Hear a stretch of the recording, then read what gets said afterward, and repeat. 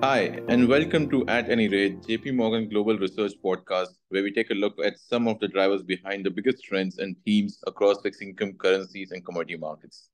I'm Aditya Chordia, Euro Rate Strategist at JP Morgan, and today I'm joined by my colleague Elisabetta Ferreira to discuss how demand for Euro area government bonds has evolved during the post QE and more recently since the QT period, and what are our expectations going forward for Euro area government bonds in demand outlook.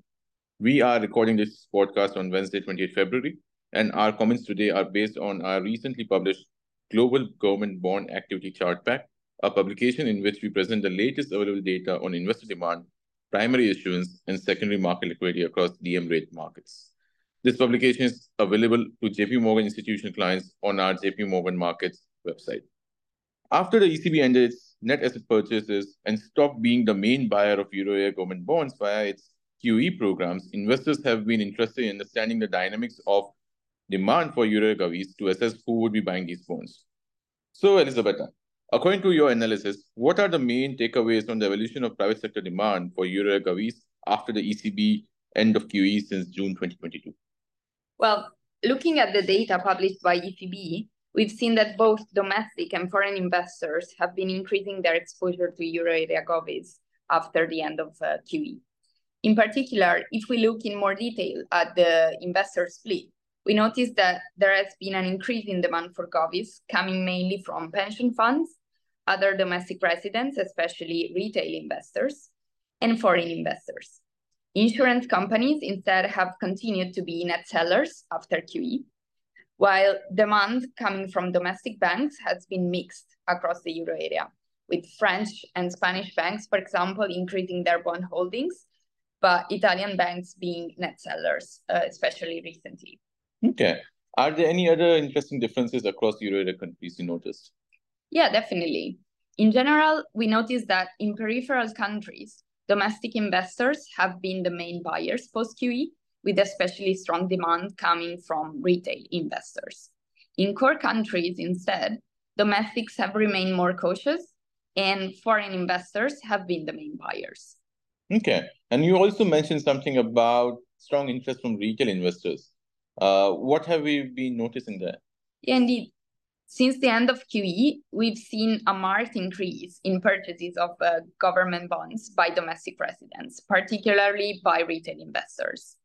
This has been the case especially in peripheral countries like Italy, Spain, Portugal, and Greece. However, other countries have also recently started to offer bonds targeted to retail clients to capture their demand. I'm talking, for instance, of Belgium, which raised around 22 billion via retail bond sales in 2023 and is planning further sales over the coming year. Okay. So private sector demand for euro govies have seemed to be picked up since end of QE. But since that ECB has also started now QT, have you noticed any changes? Just to recall, ECB started reducing its balance sheet via QT at the end of March 2023, when they began reinvesting only 50% of the principal maturing securities under the APP program. And then since June 2023, at the end of June 2023, they fully stopped APP reinvestment. But we still have PEP reinvestment going on, but still a decent amount of balance sheet reduction going on from the ECB. Have you noticed any change in pattern post that? Well, since the start of QT, so since 2Q23, investor demand for euro govies has evolved in a similar way to what we had observed post-QE.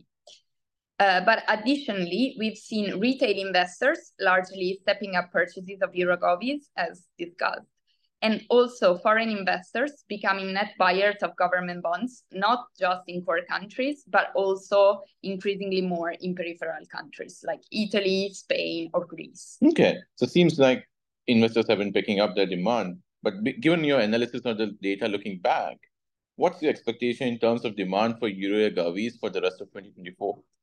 My expectation for this year is that domestics will continue to be the main buyers in peripheral countries, with retail demand remaining solid. Non-domestics will continue to buy in core and increasingly so also in periphery. From the data we have so far in 2024, there is evidence that this has been the case. So indeed, if we look at the statistics on syndicated deals executed so far, we've seen a strong investor appetite for Euro area govies, as the statistics show higher book-to-deal size ratios and also stronger participation by international investors relative to previous years.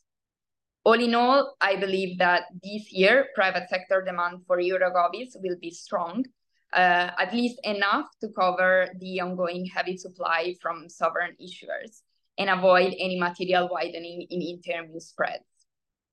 This is based on our expectation that yields and spread levels will remain attractive as investors focus on carry trading themes while we are getting closer to the start of the next easing cycle, and will also increase their exposure to Euro area govies after being net sellers into the QE programs for years.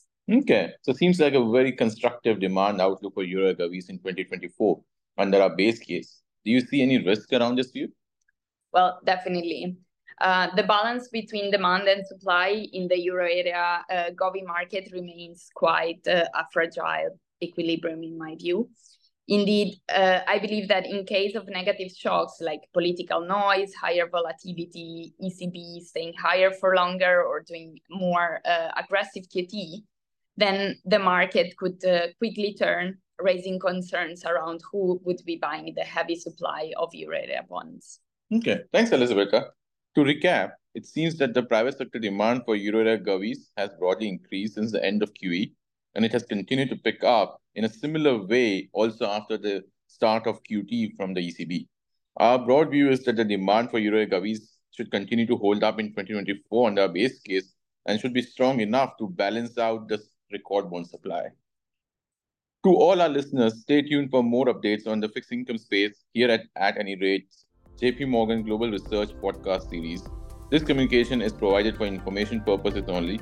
Please read the JP Morgan research reports related to its contents for more information, including important disclosures. Copyright 2024, JP Morgan Chase & Co. All rights reserved. This episode was recorded on February 28, 2024.